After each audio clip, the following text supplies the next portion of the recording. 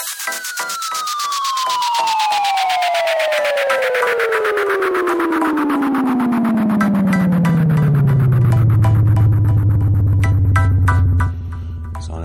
tuan-tuan dan puan sekalian. Selamat datang kepada sebuah episod podcast yang sangat istimewa di mana saya dan Encik Muzaffar tidak akan berbicara begitu banyak kerana hari ini merupakan sebuah rakaman yang sangat, bagi pendapat saya, rare dan juga special in many ways.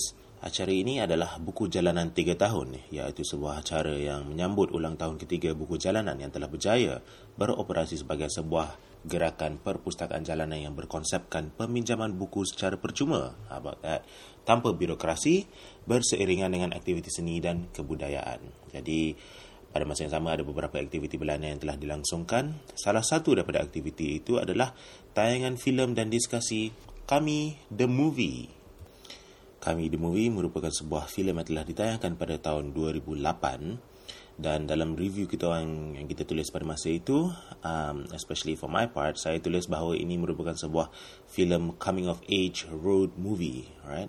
Dan secara umumnya filem ini unik kerana tidak begitu banyak filem yang boleh dimasukkan ke dalam genre ini, terutamanya pada waktu yang terdekat inilah. So it's a very good film capturing the spirit of the young people at that time.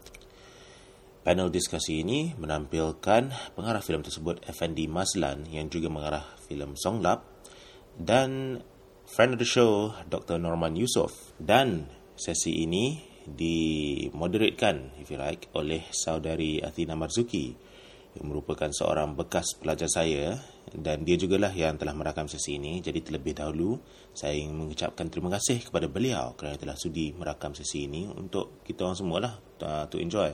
However, there's one thing I would like to point out. Rakaman ini tidak begitu lengkap. Pada awalnya, kita hanya akan dengar sebuah jawapan yang diberikan oleh Effendi Mazlan mengenai filem tersebut. Jawapan tersebut diberi ke soalan ini, yang merupakan soalan pertama bagi sesi ini. Soalannya adalah, how was Kami conceived as a vehicle for the alternative or underground scene? Alright, so bear that in mind at the start of this podcast. We hope you enjoy it. Terima kasih sekali lagi saya ingin ucapkan kepada Athina. Take care, have a nice day, dan Assalamualaikum warahmatullahi wabarakatuh.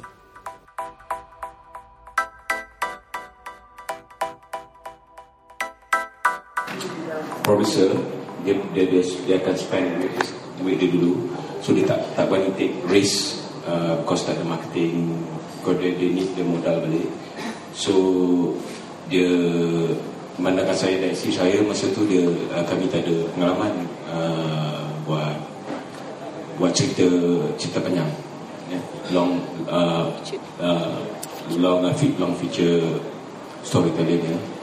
So dia suggest to saya dan wife saya buat episodes, as it's good for us as a learning process, because before this saya involved dalam buat music video je, saya tak pernah.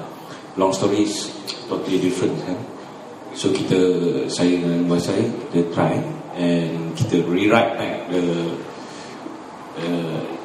the movie, have to rewrite back, because masa kita create the episodes, which is 8 episode,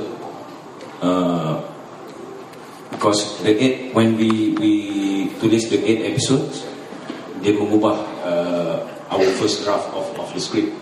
So we have to tell the story of Kami to the process. Dia berubah lah. Dia actually totally different from the movie. The first draft of the script is totally raw, totally documentary kind of style. Dia tak ada so commercial.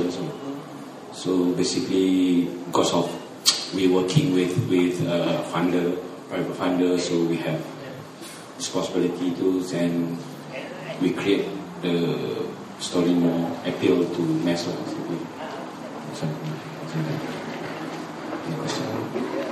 Okay, please, sebab kita buka diskusi ini kepada semua.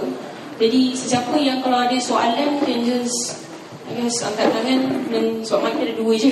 And I will run to you and bagi you mic lah, because you can just masuk je and just tanya soalan apa yang nak lah kepada Fendi dengan Dr. Norman mengenai apa-apa filem Depok yang kita bincangkan dalam konteks kami the movie malam ni. Saya akan cuba jawab sebab work ni dah lama dah saya dah move on dah 2007, which mean on cinema 2007, so the 2004 2005 dah saya dah start dah menulis lah. So dah 10 years ago I try to answer mana yang saya boleh jawab lah, mana yang tak boleh jawab mungkin saya lupa and move on with different words. Okay, for Dr. Norman, apa yang boleh Dr. Norman summarize kan? Basically, with the transition that kami di projek tu ambil daripada scene underground towards mainstreaming. Can you just summarize that and give us some feedback? Okay. I think both of you boleh jawab. Kalau saya, firstly, okay, masa kita create the project,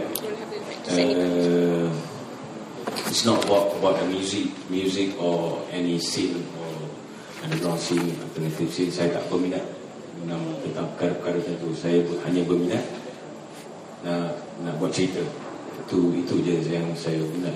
Yang underground atau alternatif, whatever it is, it's just the backdrop at that time. So we use that as a vehicle. Actually, I'm not interested in that alternative or because ada sebab. Okay, terima kasih juga saya ucapkan kepada buku jalanan ni, Sarah Zikri dan rakan-rakan akan menjemput saya. Saya melihat walaupun diberitahu oleh saudara pengarah saudara Fendi, tidak elemen muzik alternatif itu, indie music itu sebagai satu latar saja, elemen yang latar, tetapi saya rasa muzik indie dalam filem ini telah menyumbang secara signifikannya sebenarnya kepada keseluruhan naratif, watak-watakan dan juga kepada mood dan juga semangat sebagai sebuah filem yang melakukan representasi kepada golongan remaja. Filem ini boleh dilihat sebab kalau kita melihat kategori-kategori filem remaja ni, teen movies, teen film dan sebagainya, dia ada beberapa jenis bentuk. Jika yang lebih popular, pendekatannya selalunya yang Hollywood cipta, yang selalu dipanggil sebagai teen peak ataupun teen movie, itu lebih kepada melihat kepada institusi kehidupan remaja di rumah, di sekolah, terutamanya high school dan sebagainya. Dan itu selalu diberi kritikan yang pemaparan ataupun representasi remaja tidak tepat dan sebagainya, kerana dikatakan terlalu dasar, superficial dan sebagainya, kerana elemen komersial yang berlebihan untuk menarik perhatian penonton-penonton remaja ke panggung yang penonton masa, khalayak masa, mass audience.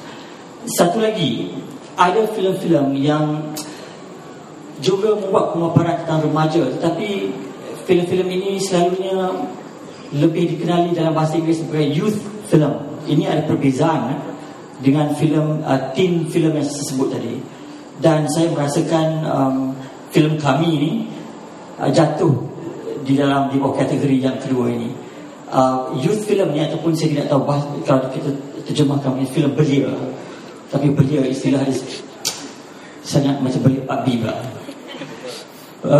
Filem belia atau youth film ini lebih membawa isu-isu yang lebih mendalam tentang konflik, krisis remaja, kerana peringkat tahap waktu remaja ni adalah penuh dengan pelbagai kemelut, krisis, konflik dalam proses mencari diri, jati diri dan sebagainya. Jadi saya melihat itu. Jadi indie music ini saya melihat banyak dikaitkan dengan watak antaranya, walaupun digunakan untuk memberi mood. Kita lihat saja waktu babak pembukaan dia, filem ini cuba untuk memperkenalkan penonton dengan watak-watak utama dia.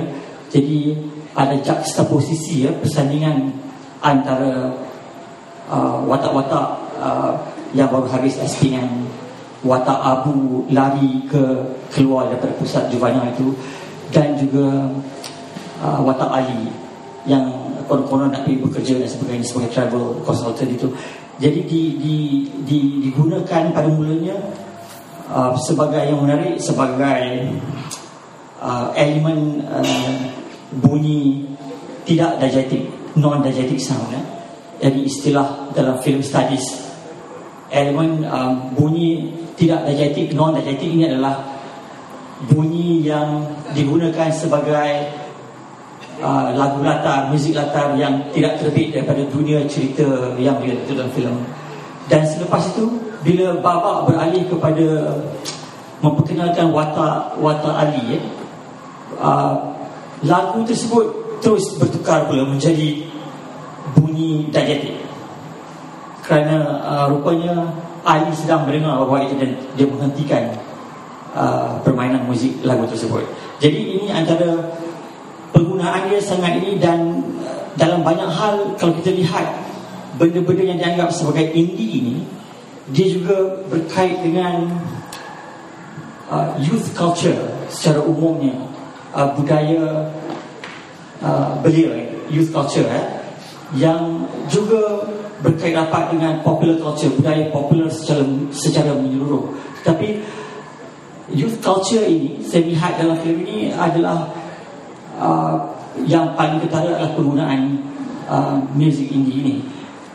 Youth culture ini segala bentuk proses-proses dan juga sistem simbolik, di mana remaja-remaja ini berkongsi yang membezakan mereka to a certain extent, mereka dengan golongan-golongan dewasa dan ibu bapa mereka dalam komuniti mereka. Jadi seperti hari ini juga, saudara yang terlibat dengan buku jalanan juga adalah sebahagian daripada youth culture hari ini. Dan saya melihat sebab muzik indie itu dia berkait dengan benda-benda yang buat secara sendiri, secara bebas dan sebagainya, do it yourself, DIY dan sebagainya. Jadi itu juga banyak memberi adalah boleh ditarifkan yang berkait juga dengan identiti watak-watak ataupun subjektiviti, watak-watak remaja dan subjektiviti keremajaan ini. Mereka sedang cuba untuk mengukir atau melakar identiti atau subjektiviti keremajaan mereka sebenarnya dari menerusi muzik ini. Dan muzik ini dilihat, kalau kita lihat satu persatu hubungan watak-watak remaja ini dengan keluarga mereka, ibu bapa mereka terutamanya, mereka, muzik ini berperanan secara perlambangannya sebagai satu simbol resistance, simbol penanggahan, dan juga satu simbol rebellion, keberontakan. Dan ini sangat sinonim dengan remaja secara umumnya, terutamanya youth film lah. Kalau kita lihat kami dalam konteks youth film yang saya sebut. Setakat itu dulu. I think kita boleh proceed lagi further lagi kan. Okay, untuk Fendi film, sebab awalnya Fendi cakap kata starting masa tulis cerita tu tak ada any kind of interest untuk mengguna pakai indie ataupun underground scene, but it's just turn up later on dia jadi vehicle untuk membuat filem ni. Jadi along the process tu, ada tak anything that actually macam cost you in terms of creative writing masa time buat masa time menulis untuk filem tu, untuk jadikan indie dengan underground scene sebagai vehicle? Jadi cost you in terms of macam writing ke apa benda ke untuk membawa perkara ni menjadi kepada mainstreaming? Okay, first faktor-faktor yang membuat musically dia ada. First ialah faktor kewangan.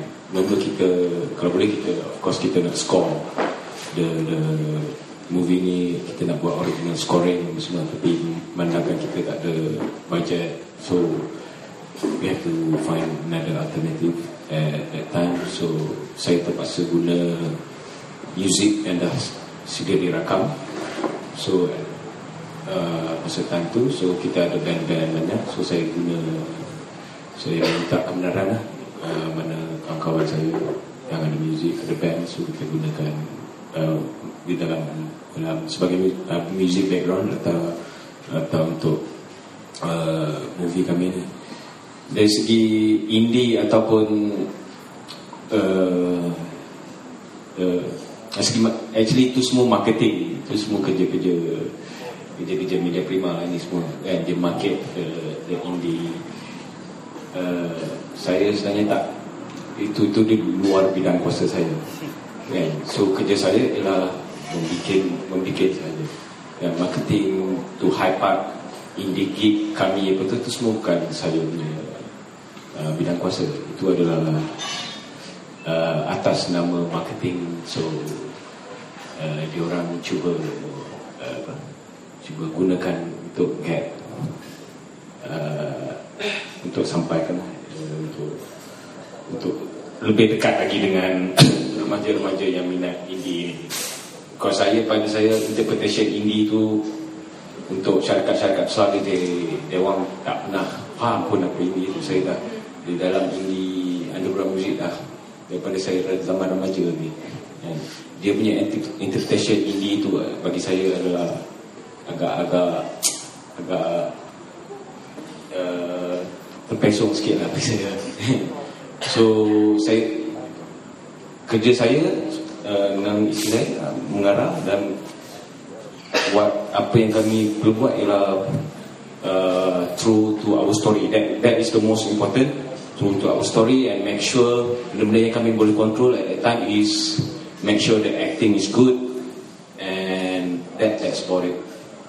So what would you say berapa peratus ada from the original story to what came out, the final product, which is coming to movie? It's totally different.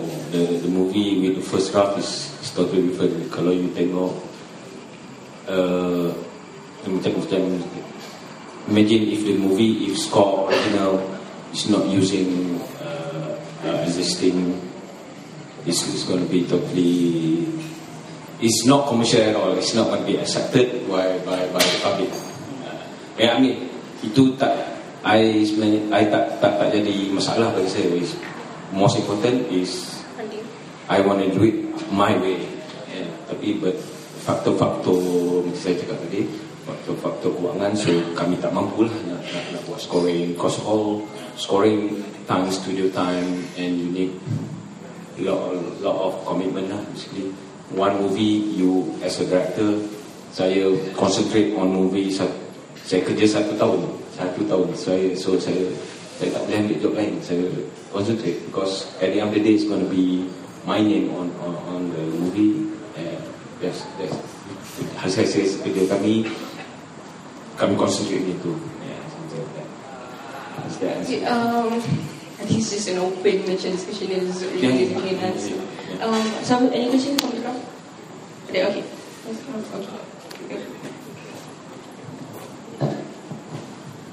Saya perkenalkan diri, nama Dibri.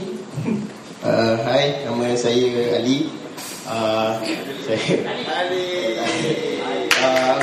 Kalau tengok series feed kami, dia punya tajuk dia guna nama karakter dalam tu tau, Ali, Abu, and then episode ni tu. And then bila saya tengok tu, saya mesti teringat dengan cerita Skins UK. Ada kena-mengena tak? Ke ada terinspirasi ke? Actually Skins UK, bila kami design kami the series, Skins UK tak keluar lagi. Kami the movie, kami the series keluar dulu. So I mean I ada tengok Skin, I tengok I'm quite surprised that there's people that ada orang yang buat benda tu kan. But luckily that we did it dulu lah basically. But I think Skin after a few years, right? Yeah, quite recent. Yeah. But Skin only the first season dia bagus. Lepas tu dia bila the American ambil the title dia jadi problem dengan Skin. Okay. Answer your question? Okay. Okay, Assalamualaikum warahmatullahi wabarakatuh. Saya Fahmi daripada Shah Alam Misteri Bangsa. Okay, teringat saya pada tahun 2008 filem ni antara slogan yang menjadi kontroversi pada masa itu, hidup ini palat dan tapi esok masih ada, yang menjadi bahan promosi utama akhirnya tutup sekejap, bermakna mungkin strategi PR masa di situ mungkin Mega Prima selepas dikritik ada unsur-unsur rosak bahasa dan sebagainya. Tapi dalam filem ini saya melihat bagaimana nilai persahabatan cuba ditonjolkan, dan boleh tak pengarah ataupun Dr. Norman melihat menceritakan falsafah-falsafah lain dalam filem Kami The Movie itu sendiri. Okay, I think basically Kami The Movie tu main important thing ialah about friendship. That's it. Yang benda lain tu ialah cuma to put colours, especially the music and dia main band. Itu adalah aktiviti saja untuk karakter tu. So bila kita tulis, saya tak nak tulis dia orang lepak tepi jalan, and saya tak nak remaja-remaja ni. So saya gunakan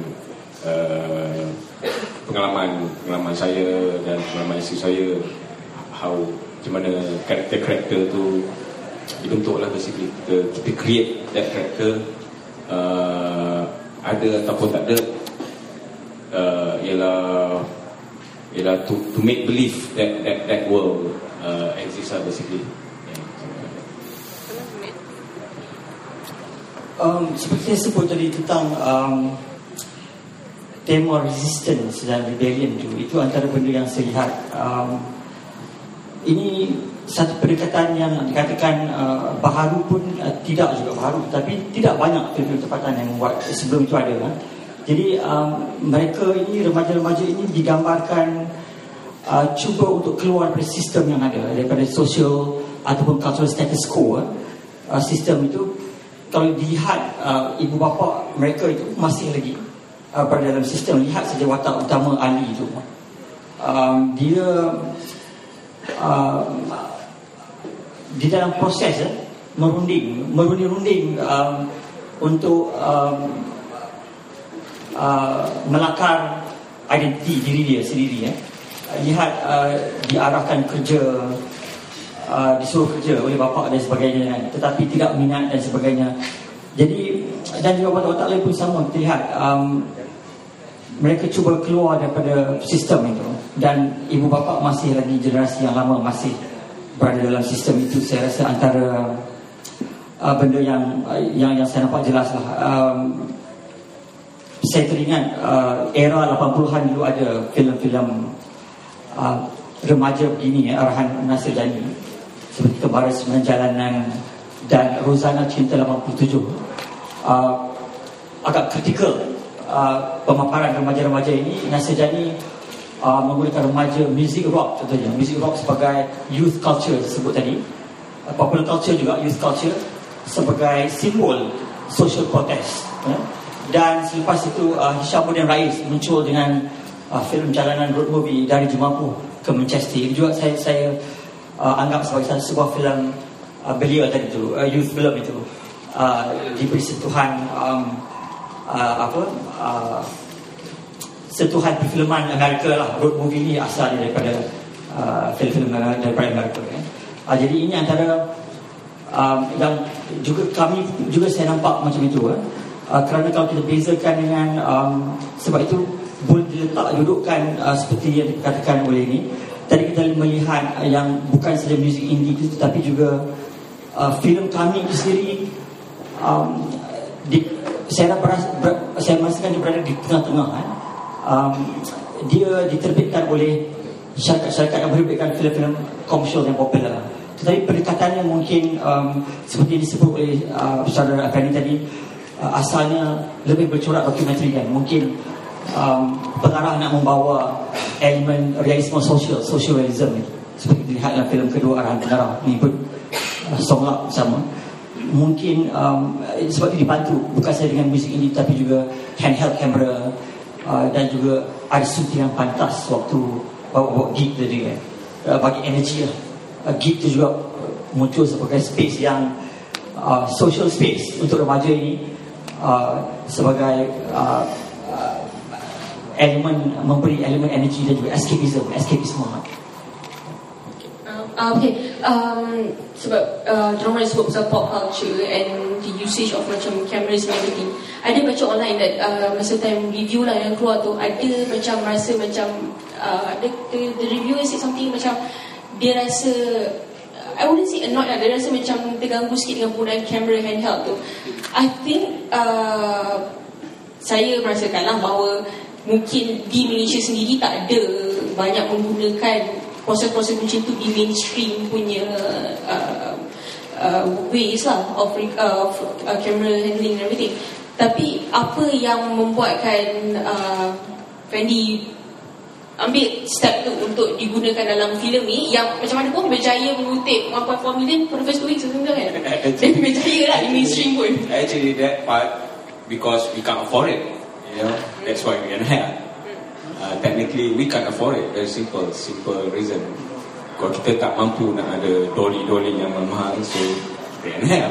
Very basic. As long dengan apa, bagi saya punya prinsip ialah apa cara pun camera work, whatever it is, yang penting sekali ialah acting. Doesn't matter your camera, if your cinematography is good, picture is good quality, technically good, but the acting is like memang hampas, memang, because at the end of the day, the acting and the story is the most important. Kan? That is the highest art form ialah bagi saya is writing. Writing is the highest art form. Because without movie, you baca buku pun you boleh imagine either that certain karya tu bagus atau tak bagus. Bagi saya, I mean, you do what necessary it is at that time, at that moment, to capture the spirit, roh sesuatu projek itu adalah penting bagi saya. Technical, kalau you boleh afford, then that's fine. If you can't afford it, you have to work. Nak hidup, kena pandai, you have to berfikir lebih sikit lah, kan? For Dr. Norman, okay, speaking of pop culture, again, sorry tadi tak tanya, in Sid by Bordel, dalam buku dia A Decision, Social Critique of the Judgment of Taste, dia ada mengatakan bahawa pop culture ni is a form of dumbing down. That in order untuk dia diterima di mainstream culture, there will be this sense of it.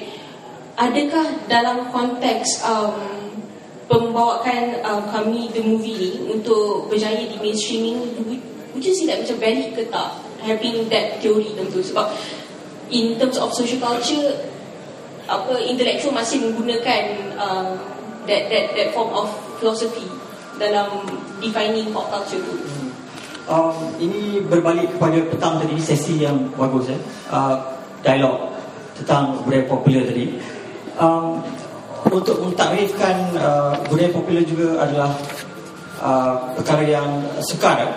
Jadi jika kita teliti tarifan yang diberi petang tadi juga, dan juga beberapa tarifan yang lain, tarifan terhadap budaya popular ni sangat cair, sentiasa berubah dan sukar untuk mentakrif secara jelas in a clear cut manner. Sangat sukar. Respon pada body ni, dia juga kata yang taste ni is a matter of class. Jadi bila kita ambil ini nak dekat dengan muzik indie tadi dalam filem ni, bila kita lihat definisi satu takrifan budaya popular yang mengatakan budaya popular adalah satu budaya saki-baki, leftover, apabila kanan-kanan budaya tinggi telah dikenal pasti. Jadi bermaksud bila budaya tinggi dikenal pasti, yang tinggal budaya yang rendah tadi disebut pertama. Jadi budaya Sati Baki ni, jadi selalunya bila sebut ini rendah dan ini selalunya berkenaan dengan kelas, social class. Dan ini amat sukar bila di barat sekarang ni, seperti yang disebut pertama tadi juga, sudah ada kekaburan garisan pemisah antara budaya tinggi dan budaya rendah itu.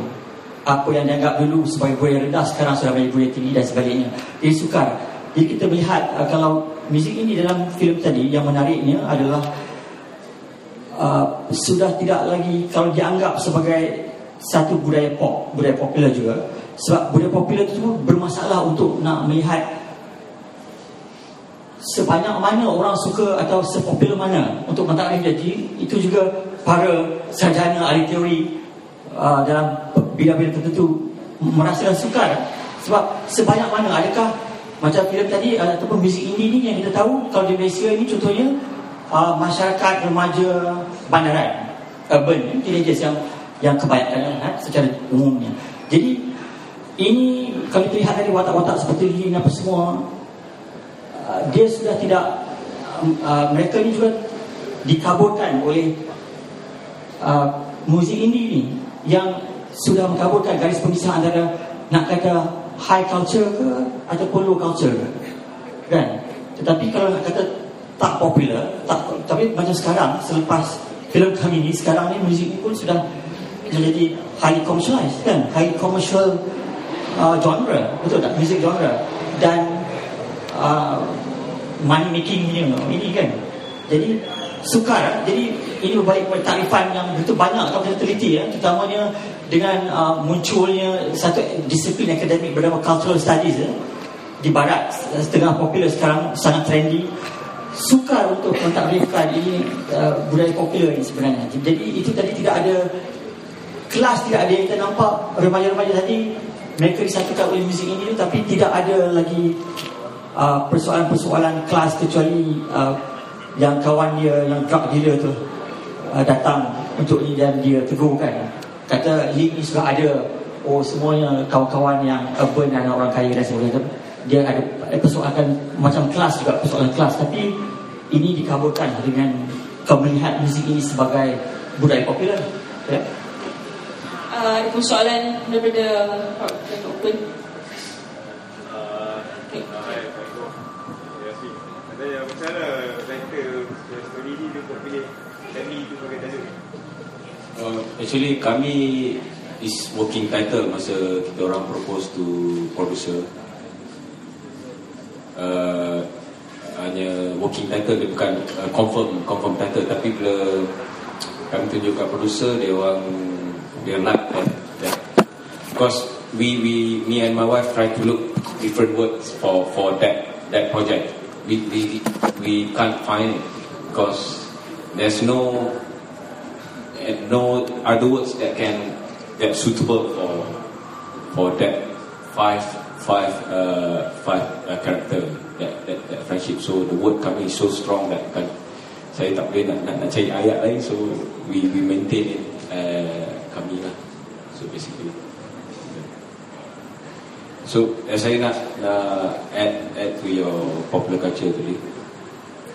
I think especially for this project Kami, after that, during that project, actually banyak pihak-pihak commercial, especially the one that see the potential of pop culture, before that they major label EMI semua tak berminat pun dengan lagu-lagu bising ni, apa budak-budak ni lagu bising ni tak berminat pun. After that everybody start to think, okay, let's make some money from all this pop culture people.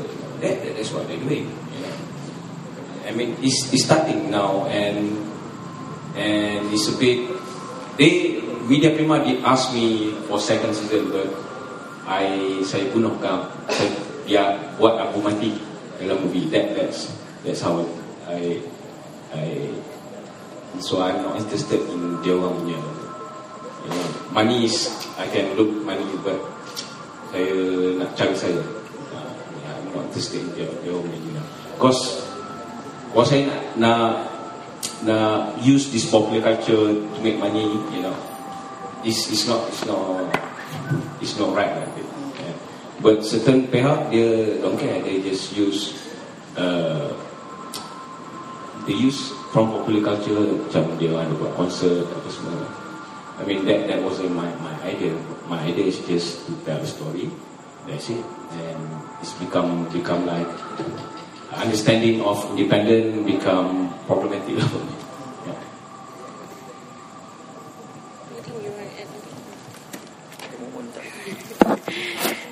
So okay, speaking of the genre untuk filem ni, tadi Norman cakap something about youth film kan.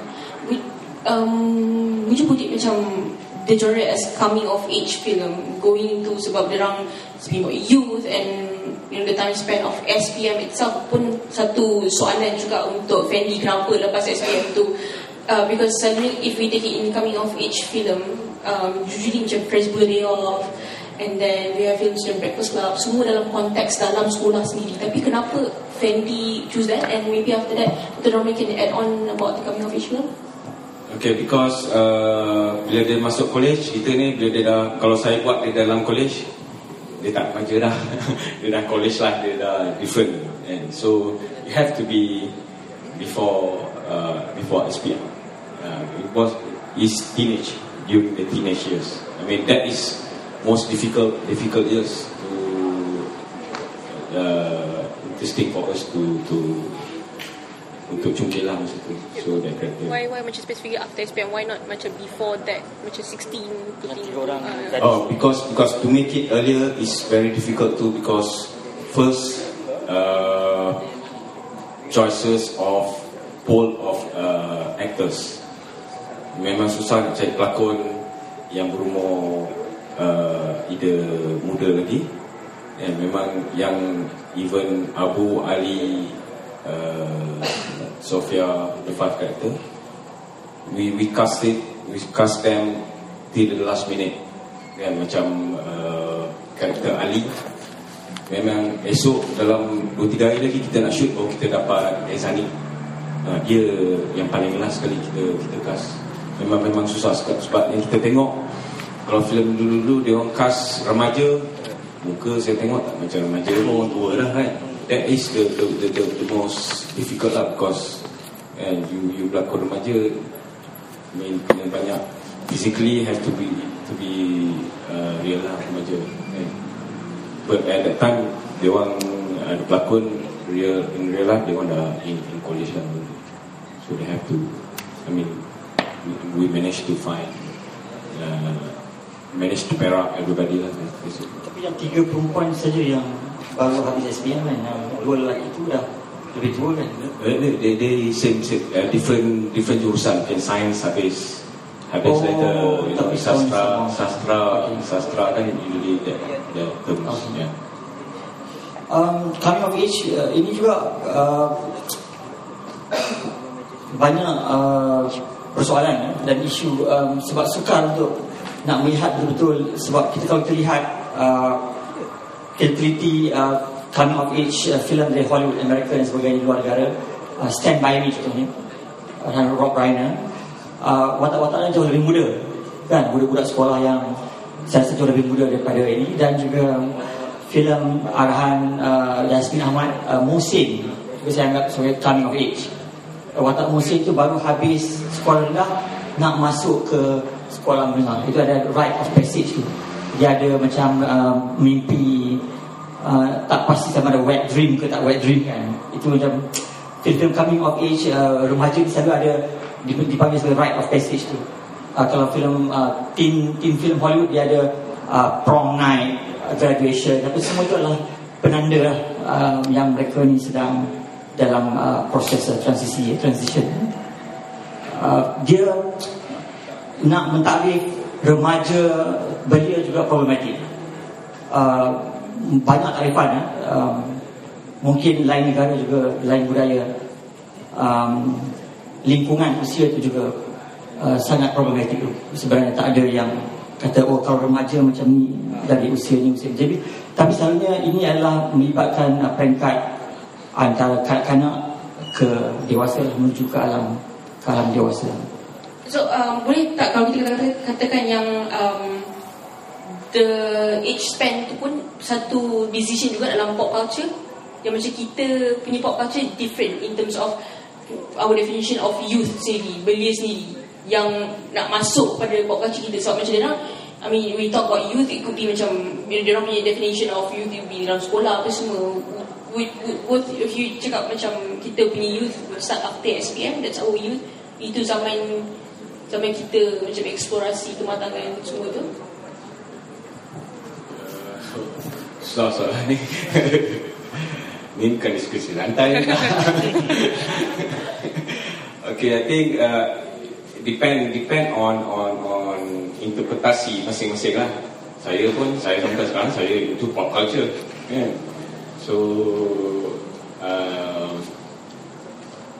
depends on interpretasi masing-masing lah. Saya until now saya dah 42, so saya still into this kind of energy, that thing that that it make me get away from humanity, whatever it is. So I channel myself into creative outlet. Doesn't matter lah, music, writings, or doing something positive. Yeah.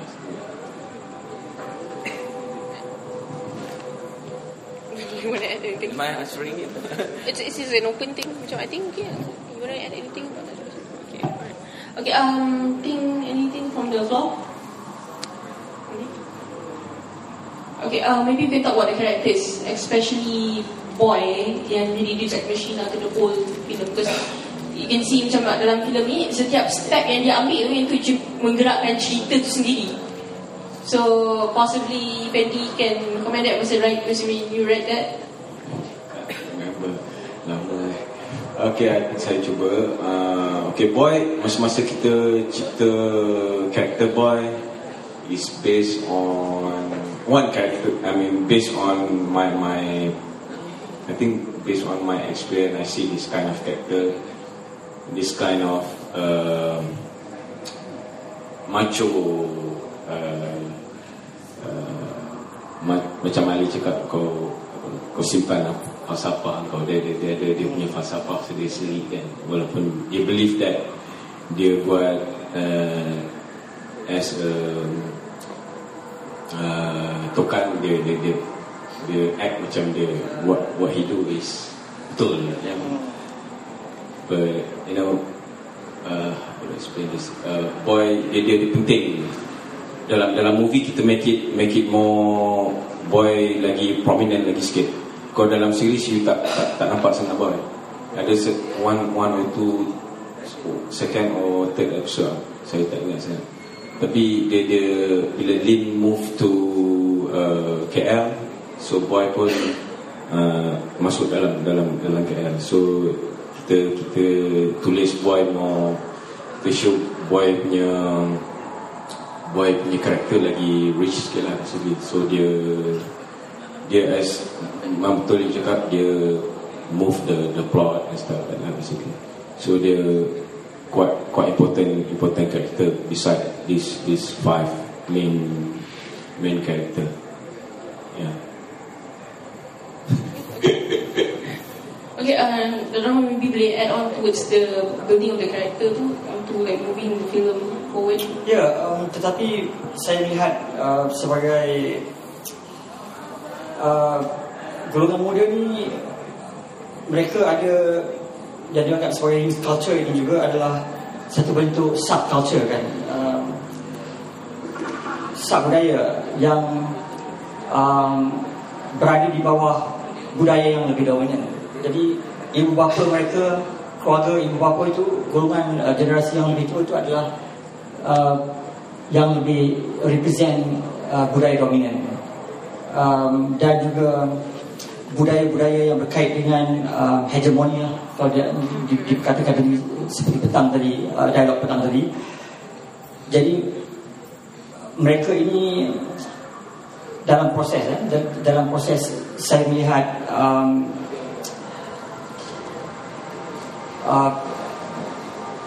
masa mereka melalui jangka masa yang sangat sukar, dan mereka perlu masih mencari diri lah. Bila kita sebut disiplin cultural studies ni, antara benda yang keywords dia ataupun key konsep dia yang utama selain daripada ideologi, culture, popular culture ni adalah subjectivity. Subjectivity ni kita melihat mereka ni watak ni sebagai subjek. Subjectivity keremajaan. Subjectivity ni adalah persoalannya, what is a person? Apakah itu seorang insan atau seorang individu? Jadi segala pembentukan, segala proses menjadi seorang individu itu adalah subjectivity. Jadi mereka ni cuba lihat, malah aku sendiri watak-watak ini walaupun tak secara penuhnya dibangunkan, sebab masa tu agak terhad juga kita lihat, tetapi ada pengarah penulis skrip memberi dimensi-dimensi yang lain. Watak Abu walaupun macam tu, tetapi dia secara sesenyapnya berminat membaca buku puisi, kan? Jadi dan watak-watak lain pun macam tu juga. Jadi ada dia punya itu. Jadi mereka ni sedang dalam proses membentuk subjektiviti keremajaan mereka itu. Jadi subjektiviti ni secara ininya adalah, kalau kita lihat dalam dunia ni, segala bentuk dalam kehidupan kita ni adalah satu proses menjadi, proses of becoming. Jadi mereka ini juga in the process of dalam merunding-runding untuk proses menjadi seseorang. Itu yang dipanggil sebagai subjectivity. Okay, Fendi, mungkin ada ramai tertanya before this, kenapa specifically you choose Rahman Harun punya buku puisi Utopia? I think first because saya suka dia secara peribadi, saya suka dia punya personality Rahman Harun, and saya suka dia punya penulisan. Saya rasa penulisan dia agak kutu sikit, tak ayat dia gunakan ayat-ayat yang tak lembut lah basically. Saya suka cara dia, penulisan dia bukan kasar, yang straightforward and at the same time very sarcastic. Dia punya buku dia so very intelligent lah bagi saya, and same time very keras. Dia punya ayat, penggunaan ayat dia very keras and very it's like he got, dia ada cara dia sendiri, dia tak formal, you know. Dia go against dia cara penulisan dia, cara yang tersendiri. So that's why saya like dia punya anything on the floor? Kita buka lagi.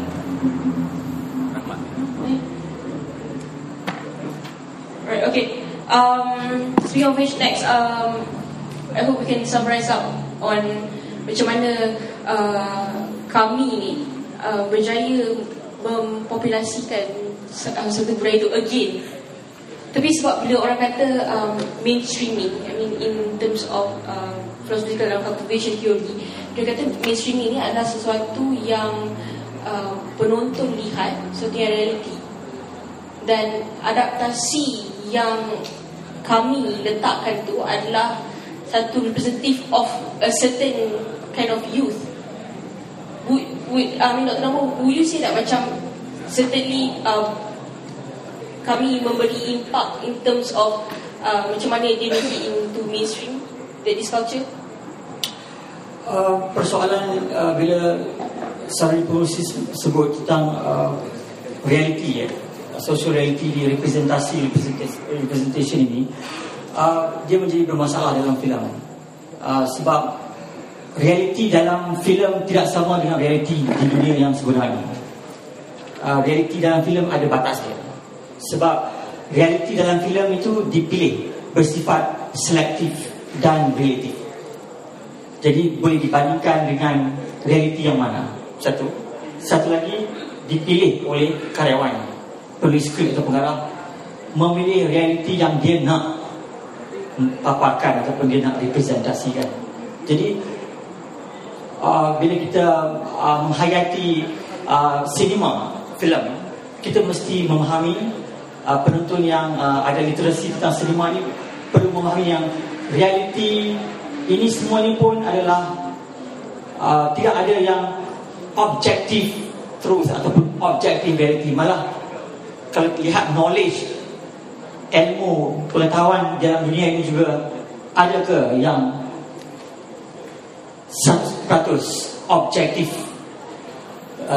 truth itu, reality, real? Apatah lagi filem.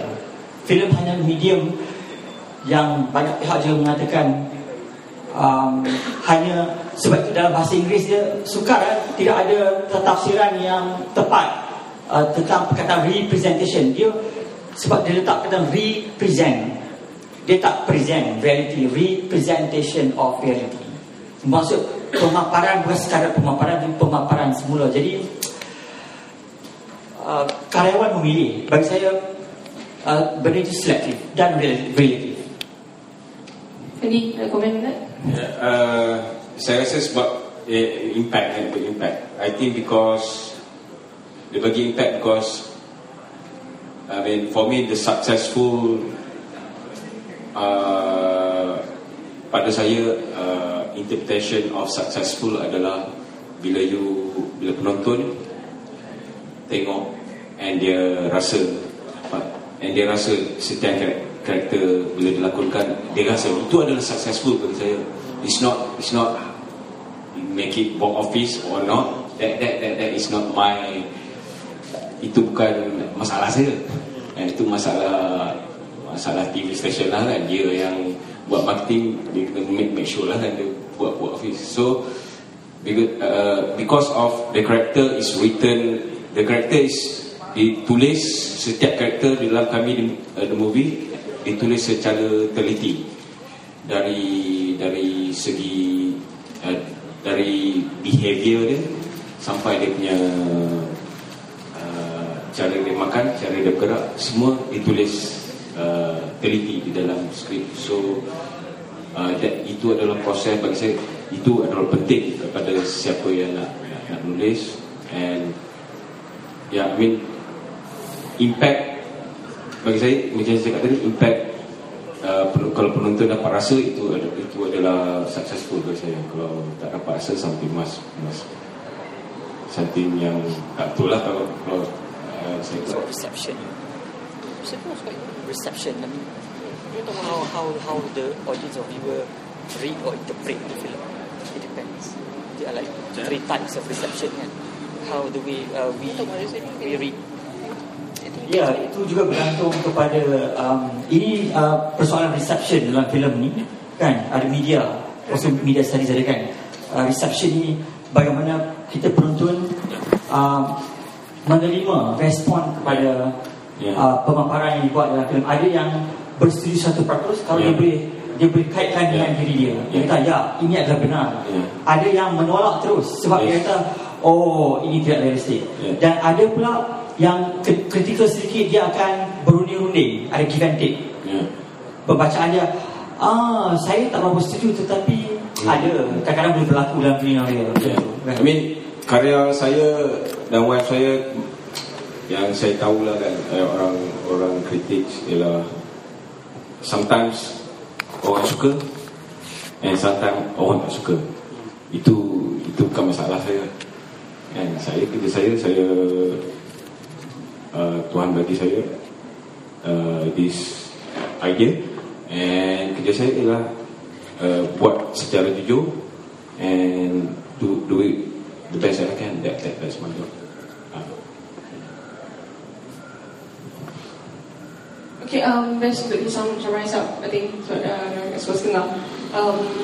For Fendi, anything that after this nak buat lagi something like representation of anak muda, sebab Fendi punya filem Suji Kami representation of anak muda juga, dan Songlak pun you take on representative daripada point of view anak muda juga yang melalui krisis macam tu. Jadi what's next? Ada anything? Yeah, we writing works, still writing proses yang memakan bertahun-tahun. Yeah. Masih anak muda, cerita anak muda. Still di dalam proses pemikiran belum tulis lagi. So itu what we doing now lah. So basically, I think your question is nak buat lagi ke tak cerita ni? I think somebody else have to do it lah. I mean, because why saya buat kami? Because saya nak very simple reason. Because saya nak tengok something kat wayang. Saya dengan bini saya nak pergi keluar tengok wayang, nak tengok cerita Melayu yang kami nak tengok. So tak ada, nak tunggu orang lain buat, memang takkan tak ada. So at the end of the day, you have to do it yourself, and you do it whatever necessary to find a way to to make it. And I suggest that you want to see changes, you want to see story, you want nak tengok cerita kat sinema, cerita-cerita yang suka, you have to do it. I mean, you find a way lah kan. Nak awet tu hampa find a way lah kan. Macam mana nak katakan. Alright, ini kan as a film critic, ada apa yang Dr. Omar rasa after this kita boleh dapat lihat pengembangan? Because kami the movie I think set quite standing in terms of you film after all those time kan, macam kita nampak dulu Ruzana and then only recently selepas milenium baru lah ada representation yang macam ni, anak-anak muda yang lebih segar sikit dan juga ada kelainan, terutama juga termasuk daripada beberapa pengarah yang dipanggil indie filmmakers gitu kan, ada dan juga sebenarnya ada yang dulu-dulu pun ada tapi tidak banyak lah. Saya juga nak beri perhatian, siapa belum menonton filem Agogo 67, ada siapa pernah tonton? Arahan Omar Rojic 1967. Ini Sinema. Ya, filem musical. Banyak lagu-lagu kisah anak-anak muda. Jadi ini juga satu bentuk youth culture, menghadapi konflik sebagai agent modernity waktu itu. Dan ibu bapa mereka tak faham, dan mereka ni into pop ye-ye. Waktu tu tengah demam fenomena pop ye-ye, Beatles influence. Tak ada, saya tengok dalam YouTube, ada filem penuh di dalam YouTube. Agogo 67 arahan Omar Rojic. Sila tonton. Saya kami tadi ada Sila download. budaya popular dia yang saya nampak jelas ada, yang lain ada tapi hanya remaja punya ni lah, budaya remaja ni yang melayan internet, fashion sikit-sikit kan, the whole indie music culture tu, fanzine, tulis music review, semua tu lah. Jadi indie music yang paling utara lah yang saya nampak, popular culture yang lebih kepada remaja bandaran. I mean, when you talk about youth today specifically pun, Zine pun dah jadi satu perkara yang popular juga. Ya. Kan. We have membantulah kami introduce benda-benda macam ya, yang watak itu pergi mencari buku puisi sekarang pun lihat indie punya buku-buku ni juga sedang popular sekarang, tengah naik kan. Ada publishing company telah membuat keuntungan yang begitu besar sekali, seperti fiksi contohnya. What most important for me is independent writers or independent organization. They have to, when they're dealing with this dragon, you have to be careful. You have to look into every details, because this businessmen they don't care, and they just want to make money, right? So you guys have to, be careful about your contracts, your rights, and that's the only thing yang you boleh fight for. And yeah, I mean that is very important. Okay, since I think ada beberapa pelajar filem dekat sini, maybe Fendi boleh bagi sedikit pesanan on how they gonna defend their work kalau dia nak, deliver it to you have, I think you have to do research sekarang ni I mean, you can go to studio, Media Prima, Media Prima or Astro, they're very open to young directors. Very open. They welcome, but you have to do your research properly and jumpa Finas, how Finas, or if you don't believe in studio system, you try private funding maybe. Ataupun now you have the crowd funding, right? So you can try that. That banyak cara sebenarnya. But you have to do your research basically what to protect your work, because nowadays idea is the most expensive is idea. That is the most expensive. Once your writing, your script, your synopsis goes to all those dragon, it's going to be a problem. Okay, let's open up for questions. Ada tak? Siapa? Anyone? No. Okay. Thank you to Fendi for making time, and Dr. Norman juga daripada tadi datang join us today. Thank you so much. Perjalanan, terima kasih informasi yang diberikan, komen, dan juga sampai nak dekat tengah malam berada di sini. Terima kasih dan ada